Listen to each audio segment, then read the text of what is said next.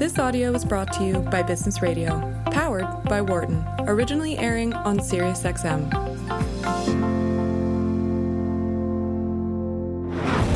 From the campus of the University of Pennsylvania Wharton School. This is Leadership in Action on Business Radio. All right, this is Leadership in Action on Business Radio. I'm Jeff Klein, and Mike Useem is here with me in the studio. Hello, Jeff. How are you, Mike? I'm doing great. How about you? Fantastic. There's no better start to the morning than with those bells playing behind us there. No, I like this because however we really feel, I think once we get into that upward cycle, we're all feeling better. Totally. So this is Leadership in Action, SiriusXM, channel 132.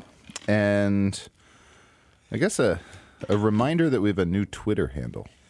Whoa. You aware of that, Mike? I was unaware of that, Jeff. So at SXM Business. All right. Pay attention, everybody. Write that down. Handle. Yeah. If you're driving, just maybe chant it to yourself. Don't write it. Wouldn't want to cause any accidents. So, Mike, we're going to do a pretty interesting show today. We have a guest coming on in a few minutes who is an expert in crisis management and leadership and communication. I happen to know that this is kind of a topic that you've studied a little bit. We all study this. I just create the crises, Mike. You actually study the response to them. I put the fires out, Jeff. Yeah, exactly. Hey, well, a test of leadership is, can you get through a fire? And so without those tests, where would we be? But here's, I think, the underlying point, if I can make it that kind of a statement, and that is in a position of responsibility for anything, you've got to communicate. It's a baseline. It's what you do. Right. So think about China at the moment closing down. I think it's half a dozen cities. Vital to that closure over this coronavirus issue is effective communication of why the heck are we doing that? Absolutely. And, Mike, one of the things I've heard you say often on this show is that, well, I've heard you say many things often, but I'm gonna play this one straight if I can. Well, if I say it often, it must be true, Jeff. I want to point that out. But, those in positions of responsibility, they tend to get the really thorny issues. All the easy ones can get settled by, the other people in the organization, but it's the particularly hard situations, the hard decisions that tend to rise up to the top. So I'd imagine then effective communication, effective leadership, even that much more important.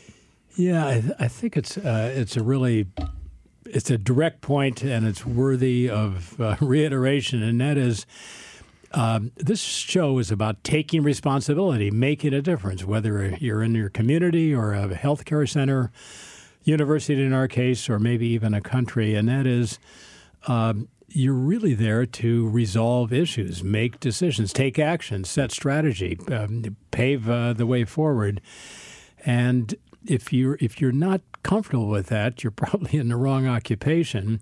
But maybe above all, the more responsibility you take, the tougher the issues are. For the obvious reason, all the easy ones got taken care of by somebody below you.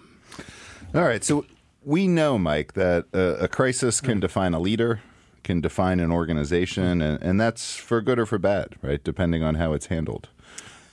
Take Wells Fargo. We read yesterday that the former chief executive now, a man named Mr. Stump, has been pretty much banished from the banking industry because of his failure as CEO at Wells Fargo to prevent the sales force from going off the rails when they were asked to open up accounts for customers and weren't adequately reminded they had to do that legally and not illegally. For actual customers. For actual customers, yeah, totally. So I guess back to your main point, when we carry responsibility, we really do carry responsibility.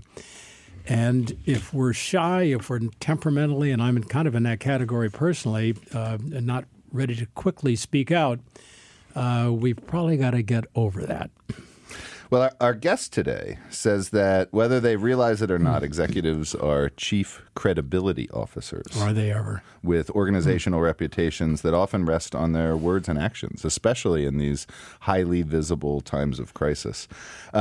He's worked with numerous Fortune 500 companies on crisis management and effective communication more generally.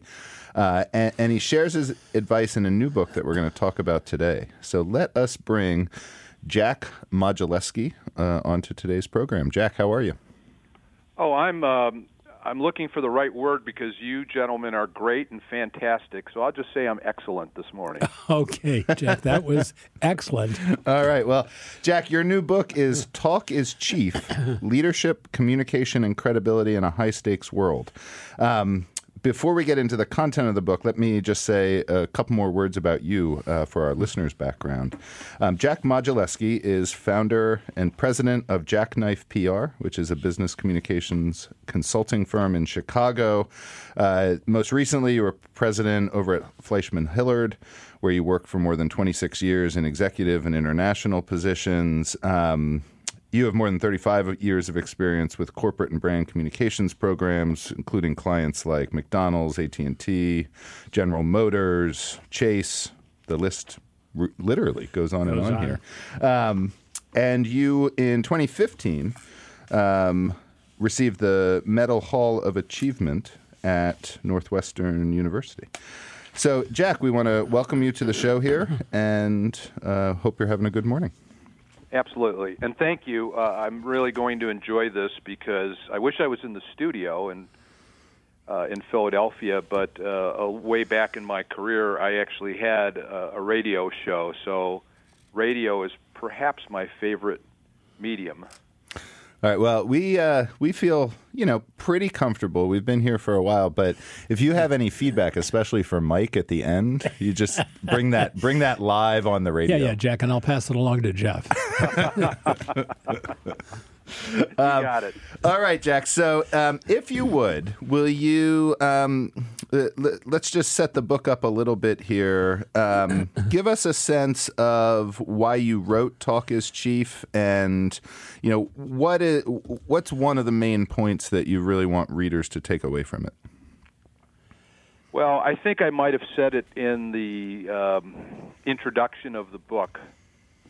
And I experienced this myself because not only was I a communications and public relations and public affairs consultant during my career, but I was also an executive who at one point had responsibility for almost 2,000 people spanning several continents. So I had both. I was working closely with CEOs and executives, and I was one myself for a long period of time.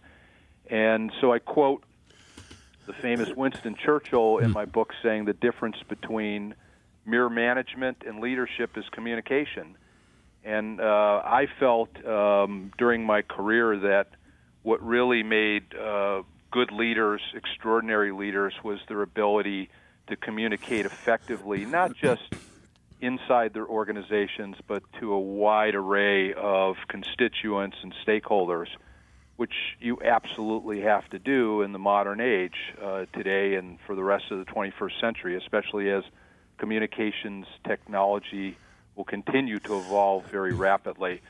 So one of the central points of the book is that if you're a leader today, and I know at the opening of the show you were mentioning every type of organization, whether it's a university, a not-for-profit, a corporation, a foundation, a sports team, you have to be a very effective communicator, and you're probably going to be spending most of your day in communications without realizing it. Now, I know some leaders do realize that, and they prepare well, and they take every communication opportunity, whether it's speaking to an external audience or inside their organizations or even in a small meeting.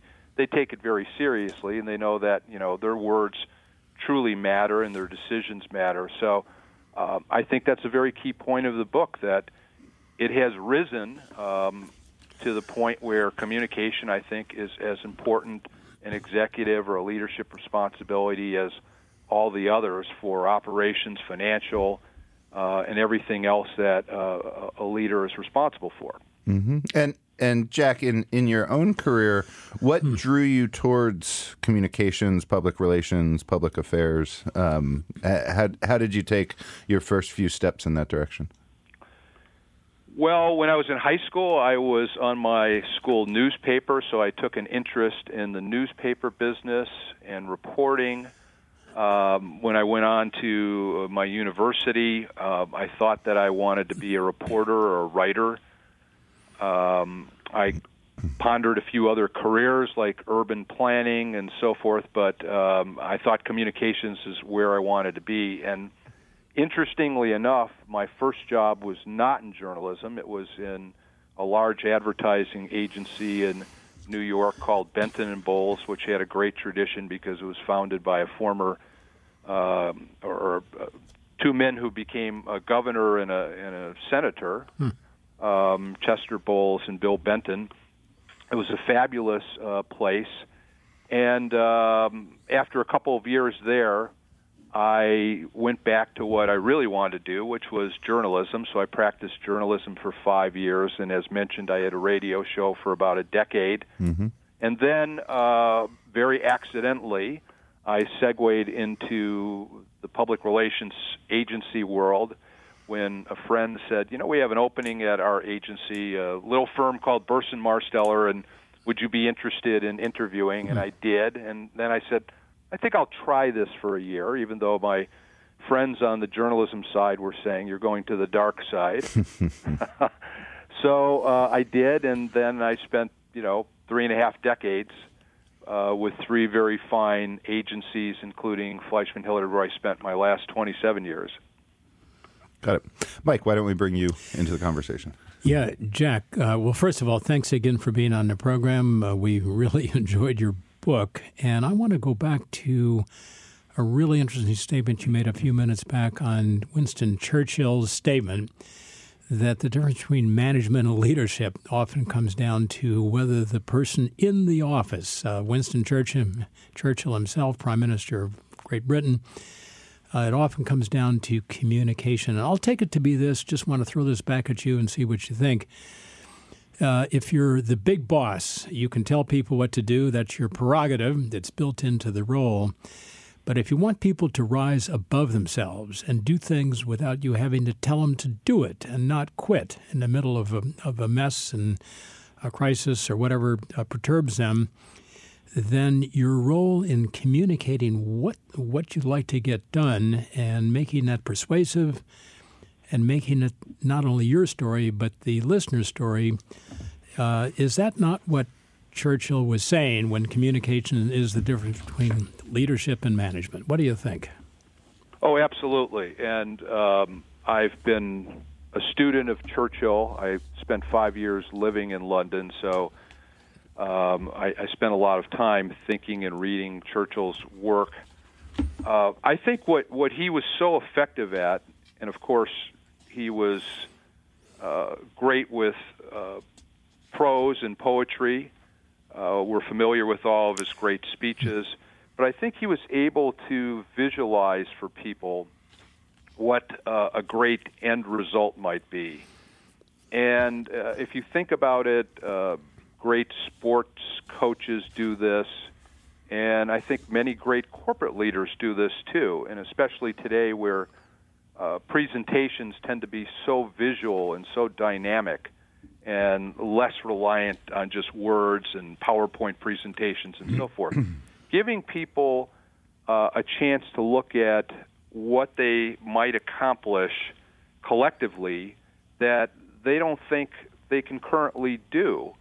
And I heard another leader, I can't remember who exactly it was, but they said, the key to leadership is to show people how they can get from point A to point B, which they think might be a big leap or impossible, and convince them and persuade them that they can do it. I've done it in my career. I've seen many leaders that I've worked with do it in their careers, and I think it all comes down to showing people that we can together rise above all the obstacles and all the challenges here, And we may not do it perfectly. We may not get 100% there, but we can do it. And believe me, my feeling is that people in organizations today want that. I quoted a few surveys in the book, and there's more out there, where people expect so much from leaders in terms of motivation, whether it's their own day-to-day boss or it's the CEO, or for that matter, if it's the president of a country.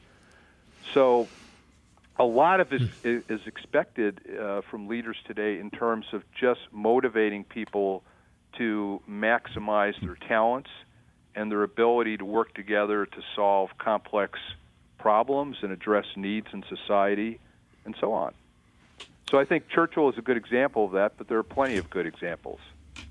All right, and Jack, I'm going to break in for a second here and remind our listeners that this is Leadership in Action on Business Radio, Sirius XM 132. I'm your host, Jeff Klein. I'm in the studio with my good buddy, Mike Useem, and we are talking with Jack Modzelewski, author of Talk is Chief, Leadership, Communication, and Credibility in a High-Stakes World. And Jack, before we lose that very point, message to our listeners, my guess is that listeners are probably asking this question. I know I am, as you've been talking. How do we get a person like me? Jeff's already a great speaker. We don't have to worry about him. But me or many of the listeners, how do we get somebody from the average presenter? They're not allergic to being on stage, but they are using methods that are less than fully effective. So thinking very personally, what should listeners know about how to move themselves from an average presenter to a compelling speaker? Well, the easy answer is they can work with any number of great coaches to help them with that. In my career, I did plenty of sessions, countless sessions, working with executives on how they could be more effective, both with media interviews but also speaking before audiences. And one thing that you should never do is try to emulate others who you think are so much better than you. You can learn from them, but don't try to be someone that you're not. Don't try to use language that you're not comfortable with. So you have to continue to be yourself, be authentic, speak in ways that you're comfortable with. It all comes down to messages, I think, that people respond to and that resonate with the people you're trying to communicate to.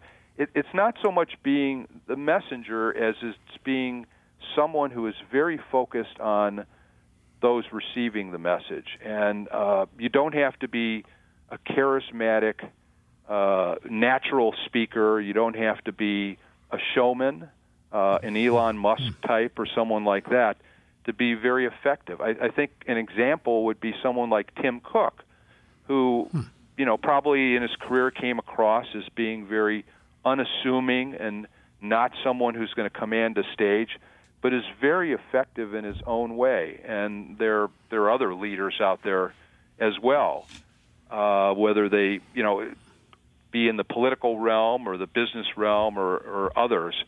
So I think everyone can be improved. I think that focusing on what really matters to the audiences, whether it's a group of 5 or a group of 500, what really is going to cause them to walk away and say, that was worthwhile, that was meaningful, I'm going to take that forward, I'm going to act on that.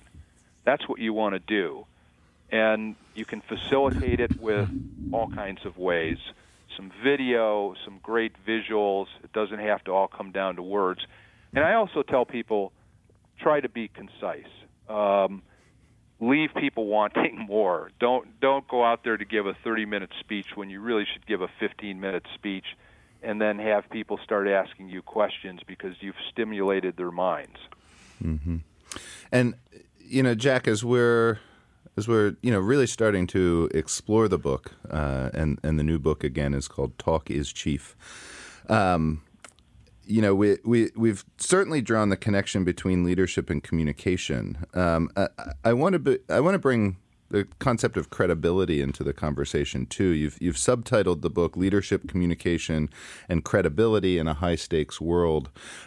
So, I'm not going to ask you to make the case for credibility. I feel like that's probably a little bit self-evident. But how is it that you're seeing the relationship between leadership and communication and that essential credibility for leaders?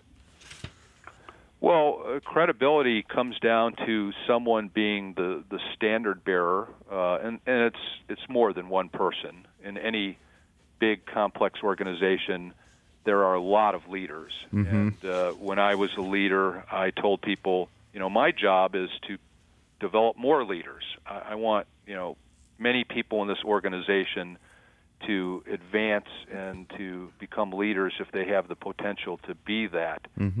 And in any organization,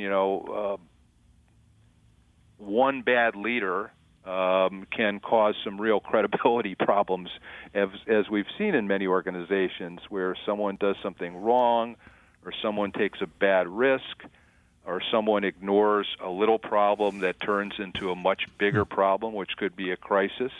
We see that all the time. But I think it really comes down to the person at the top being the chief credibility officer and saying, okay, I'm going to be the person who lives our values, does it by example. When I say something, it has to be true. It can't be stretching the truth beyond belief or beyond the facts. I think we live in an age today where there are so many ways that a person's statements can be challenged. We see that every day, whether it's inside or outside of organizations. It's probably on CNN right now. Yes, and become, social media chatter. There are entire websites devoted to, vilifying leaders and creating all kinds of misleading and misinformation about their organizations. So the leader has to be both offensive and defensive. About going out there and saying, this is what my organization stands for. This is what we expect of our people. If we don't live up to that, we're going to make sure we do much better the next day and the next day. And I think that's what credibility comes down to, and it has to be in the foundation of the culture of the organization. So that's another thing. The leader really has to shape and sustain a culture, especially if it's a very old and successful organization where you don't want to come in and just change the culture for the sake of changing it. You have to keep building on what has worked and what has been a compass for people for a very long time. And so I think leaders who build and sustain strong cultures in their organizations and represent credible communications that is based on strong values in the organization, they tend to be beacons of credibility as well as good communicators. And thank you for that, Jack. You've got a number of examples in the book. Is there one that comes to mind that really embodies this chief credibility officer notion? Well, there's probably many. I think that any organization when something goes wrong and they react rapidly and they try to fix the problem without making excuses, whether it's a customer incident or it's a temporary product failure or a distribution or delivery failure. You go back to some of the great founders of companies, Sam Walton at Walmart and Ray Kroc at McDonald's. I did a lot of work with McDonald's. I did some with Walmart. Even after they passed away, their systems and the cultural imperatives that they established lived on and still do in some cases. And some of the modern entrepreneurs, like Howard Schultz at Starbucks and several others, I think they've been very good at doing that very thing. Mm-hmm. Mm-hmm. And really, I think exactly what you're describing. Our colleague here at Wharton, Adam Grant, had said something very similarly recently, and his comment was a leader's success is, usually the good that people around him or her do while he or she is in office. A leader's legacy is about that good continuing after they've gone, and I think that's you're pointing to the kinds of values and cultures and systems and processes that can really be established by strong leadership and strong communication, but then live on even beyond the tenure of a particular executive. Yes, and I've worked with organizations where they're continually remembering and quoting founders and past CEOs about good business practices and just good ways of doing business as a collection of people, whether it be across the world or wherever. Now, I think one of the big challenges that I also mention in the book is trying to lead organizations that span the world or span, many countries, many continents, where there are many microcultures. I mean, you want one organizational culture built on strong organizational values and a sense of legacy and storytelling and all of that. But it's going to be a little different in Japan. It's going to be different in Spain. It's going to be different in Russia, and it's going to be different in South America. So having the nimble abilities as a leader to communicate and also to inspire and create that aura of credibility in multiple places where people's first language may not be English and their ways of doing things and their customs might be a little different than we do in the United States, that's a big challenge. Our guest this hour is Jack Modzelewski, who is the author of Talk is Chief, Leadership, Communication, and Credibility in a High-Stakes World. Jack's the former president at Fleischman Hillard and is founder and president of Jackknife PR, a business communications consulting firm in Chicago. Mike. Jack, I'm going to jump into one of the accounts that you have laid out in one of your chapters of your book, Talk is Chief. And that is an account about a speech that David Rubenstein delivered to the Economic Club of Chicago a couple of years ago. David Rubenstein has actually been on our radio program. We've had him as a guest, an amazing person in many regards, including the fact that he was a founder and then co-CEO at Carlyle Group, which is one of the world's biggest private equity firms.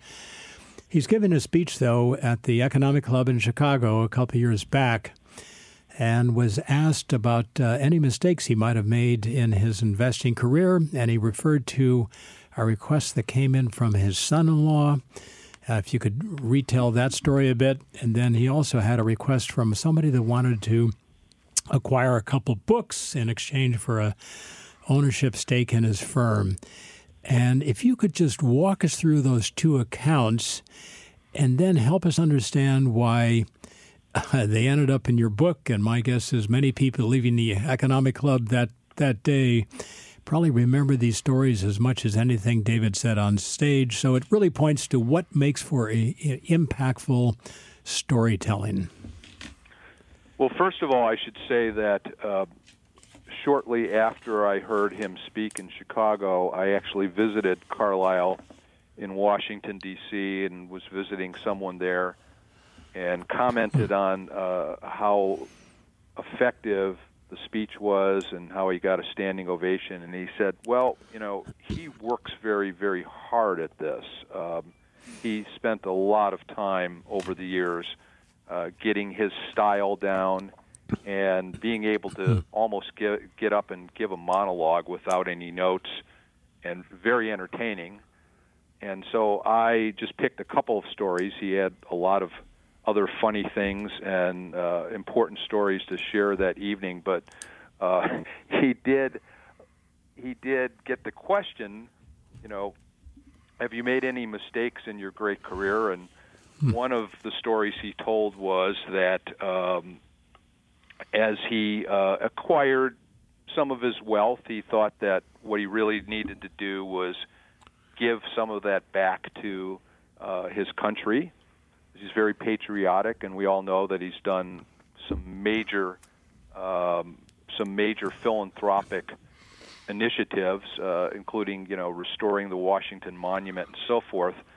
So he decided that he was going to buy a copy of the Magna Carta, and I think there was only one or two that were actually in circulation, were not in museums, and donate that to the National Archives in Washington, D.C. And so as that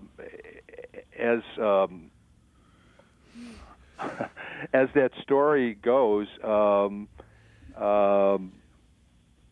and excuse me for a second, I'm just trying to recollect exactly how I wrote it in the book. Give me a little prompt here. Yeah, you mentioned as a follow-on to the Magna Carta purchase, that was a very good decision, no mistake in that. That he was then approached by his son-in-law about a college student that the son-in-law knew who had this great idea for a startup. And David said, look, in my experience, college startups never work. I'm going to take a pass. I don't want to talk to my son-in-law's friend, who turned out to be named Mark Zuckerberg. So Exactly. And I think he went on to say that at the time, he could have probably purchased a big stake, a huge stake in what eventually became Amazon. No, I'm jumping to another story there. Yeah, this is the reference to Jeff Bezos, who had asked David to, as I recall it, just to fill in that particular point, as I recall, Jeff Bezos said, kind of an unknown guy at the time, I'd like to buy some books that one of your portfolio companies had, and David Rubenstein said, well, no. And then Bezos said, well, look, I'll give you a third of the equity in my company in exchange for the books, and David again said no. So we kind of know where that one went to. Yes. And forgive me, I'm mixing up the two stories. I have to go back and reread my whole book again. But yes, you've got it. The Zuckerberg story was very interesting in that he had a chance to become a very early investor in what became Facebook through his son-in-law's friendship with Mark Zuckerberg, which was actually at Phillips Exeter. Yes. And then the other story about the opportunity to become a major, I think, a one-third owner in what eventually became Amazon. And he said he did well with Amazon, but he could have done so much better. So, Jack, let me turn that into the following question, and that is for a person listening here who's going to be on stage with their enterprise or their community. Help us understand when you want to be, in a sense, self-effacing. Here are the mistakes I made without overdoing it. And I say that because my guess is when people left the economic club that evening after the speech, they forgot many words of the speech, but they probably are going home and telling their partner this reference to Mark Zuckerberg and to Jeff Bezos. So those stories sometimes really stand out. Where things went wrong. What's your guidance for the use of when things go wrong to tell people a little bit about you and to make the ideas in the room extremely indelible and memorable? Yes. Well, first of all, you're trying to connect with other human beings, and so you have to do it in a human sort of way. And this goes back to the point of credibility. I think that people who have maximum credibility in those situations are not afraid to admit not only their successes but some of the mistakes that they've made, and to show a lot of humility in doing it. And David was great at that, and I've seen others do that. when someone gets up and makes a speech, whether it be to an audience like an economic club in a city or civic leaders, usually, within a day or two, there's very little that people will remember, but they will remember the stories. Yes. And so if it's an instructive story about how an organization can rise above a challenge and do something great, or if it's some of the stories that David told, and he told other stories as well about, we're not perfect as leaders. We might have a great successful run, but we make some mistakes along the way. Yeah. I think that's what people connect with, and that's what you're trying to do. If you're standing up in front of 500 or 1,000 people, or if you're on television, CNN or CNBC, you're really trying to connect with people, and the best way to do it is to tell a story or give examples where the person listening says, I could have been in that situation as well. Yep. That is something I'll keep in mind when that happens to me or comes my way. So, Jack, before I throw it back at Jeff here, just one more comment for your reaction, and that is, it's a little bit ironic here. Sometimes in describing our setbacks, thus we fear that people will think less of us. They actually think more of us for being willing to express in public a setback, certainly one that you learned from. So I guess my question is, do you agree with the use of, irony or self-effacing stories as a way in which you actually build credibility, or is that dangerous ground to be on? What do you think? Well, I would never overdo it because, again, people expect leaders to lead them and not make a lot of mistakes, especially with respect to their own organizations. But admitting a few from time to time does humanize them. And in today's world, leaders have to be, they have to come across not as icons, but as human beings with a lot of responsibility, trying to motivate thousands of people. And it all comes down to trust. Do you trust your leader in your organization? And when we were talking a little bit about credibility, I think where leaders have problems with credibility is when they tell one audience something and people back at the company say, well, wait a second, he or she's getting way ahead of us, or we know for a fact that we can't do that in the next quarter or in the next year. So, with credibility must come a lot of consistency in the leader's narrative to many different audiences. Jack, a quick summary point then over, Jeff, as I said before, see if this statement sounds largely true. When you speak in a position of responsibility, you're kind of speaking to everybody. If it's in business, to equity analysts, to investors, employees, customers, even if you're only in a room with 25 customers, and thus being self-conscious about the message that's going way beyond the walls in the room, especially with Twitter these days, seems like something you would advise. What do you think? I think it was Ben Franklin, your hero from Philadelphia, who once said, 3 can keep a secret if 2 are dead. Mm-hmm. And I say that only because it could be a conversation with 2 other people or 2,000 people. And, yes, leaders have to be very mindful that everything that they say in any context, in any situation, private or public, can, be taken out of context or be misinterpreted or just be out there in the public domain. And we see that all the time. So, and it'll end up in social media channels, it'll end up in chatter within the organization, and today's complex organizations have many internal networks for internal communication. So, yes, you have to take that very seriously. Yep. And, of course, we've seen examples of that. Ken Fisher's issue several months ago saying something, and that, turned into a major commercial issue, losing customer business and so forth. So, anyway, I absolutely agree with that. Yep.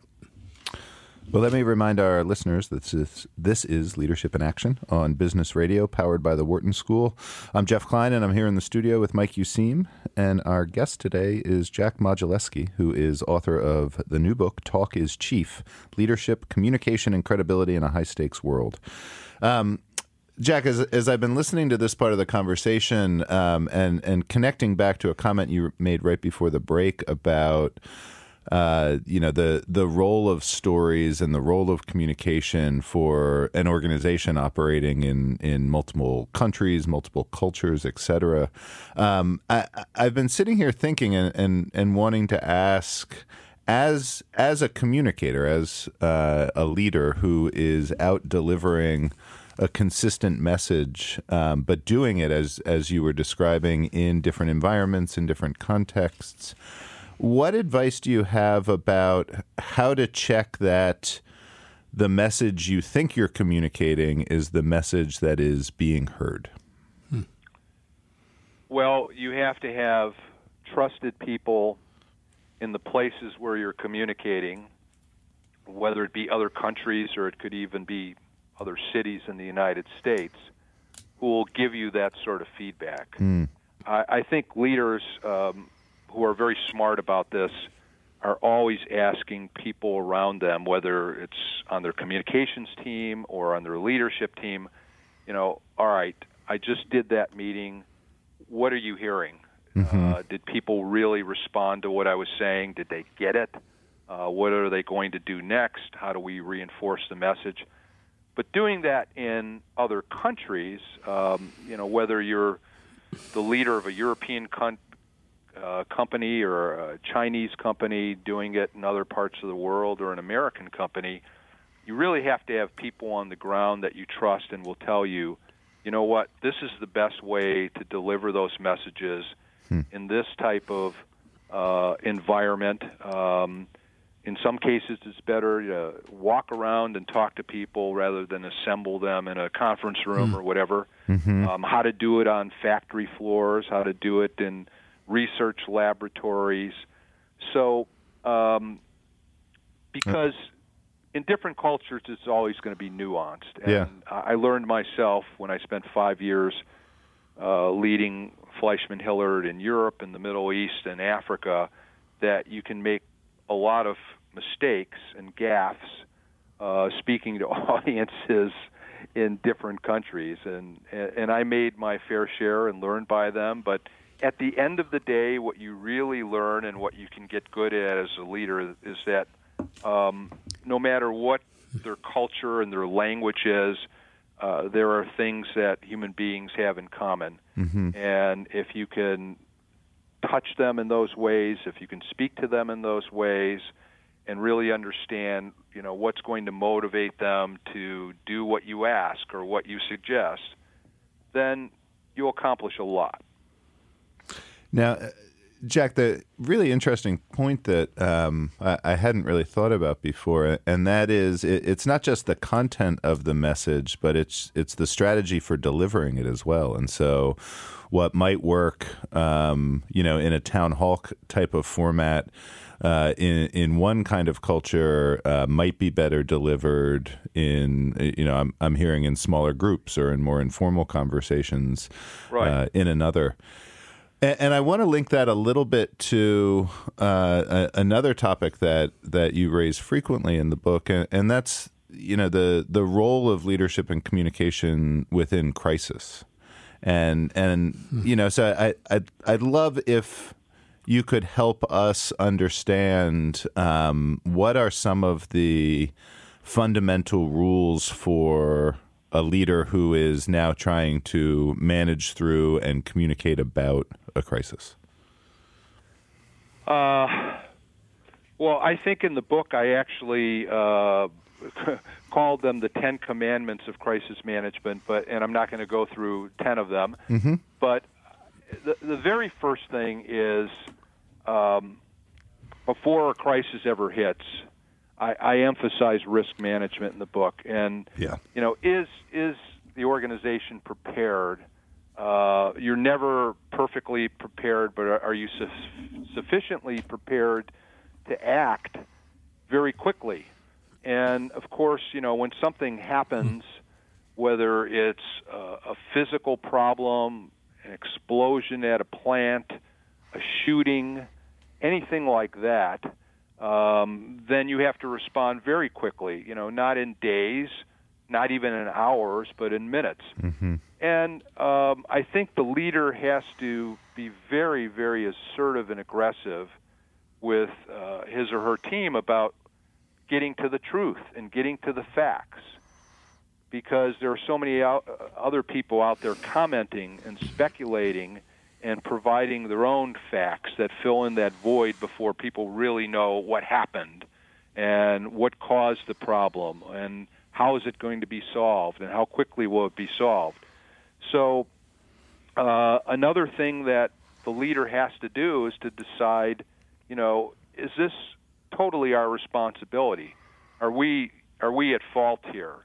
And as I said in the book, to take responsibility and to own the crisis in the sense that you can't start pointing fingers at others and saying, well, this is an industry-wide problem, it just happened to happen to us, or this was a supply chain problem in China or Indonesia, and we'll get back to you on what really happened there. I mean, you have to take responsibility for your own problems, and you have to try to control the 24/7 communications agenda to the best of your ability. It almost sounds like an impossible task, but that means that you have to have people who are ready to respond to new questions that are coming up all the time, and yet come back to what maybe some of the core messages are about what you know, what you're doing about the problem,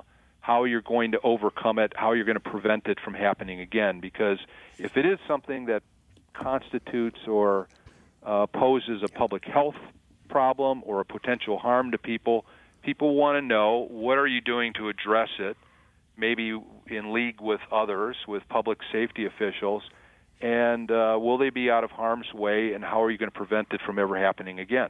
So Jack, speed really does matter. Thank you on that. And just to ask a very pragmatic final question here from me, I had a former chief executive come into one of our programs a couple of years ago, and he came to the setting with his executive coach. And I'll never forget the moment just after the speech was concluded by the former CEO. He walked over, didn't intend for me to hear this, but I was close by, I did hear the chief executive turned to his executive coach and said, give me 2 or 3 ways I could have improved my presentation.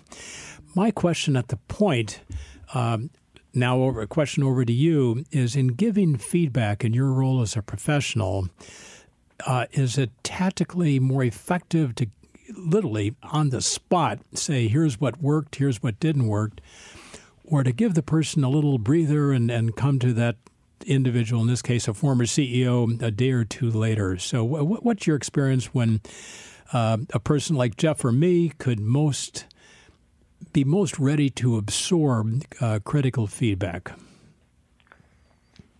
Mike, I have to say it really depends on the individual that you're coaching or counseling. I've had people want immediate feedback, walking out of a situation, a meeting or a media interview, and saying, how did I do? What could I have done better?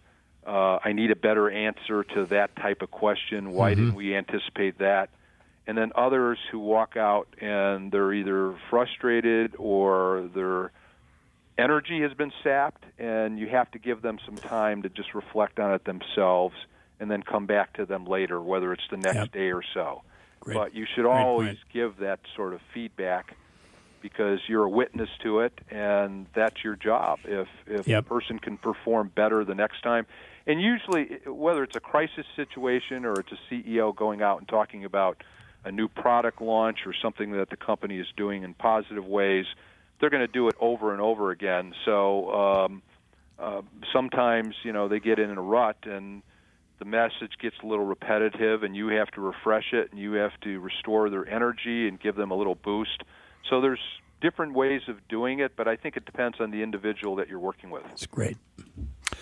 All right, Jack, we somehow have, we seem to have reached the end of our hour here. So we want to say thanks for joining us on the show, absolutely. And then how can listeners find more out about the book and learn more about the work that you're doing? Well, if they're interested in the book, they can just Google the book on Amazon or Simon & Schuster, who is distributing it.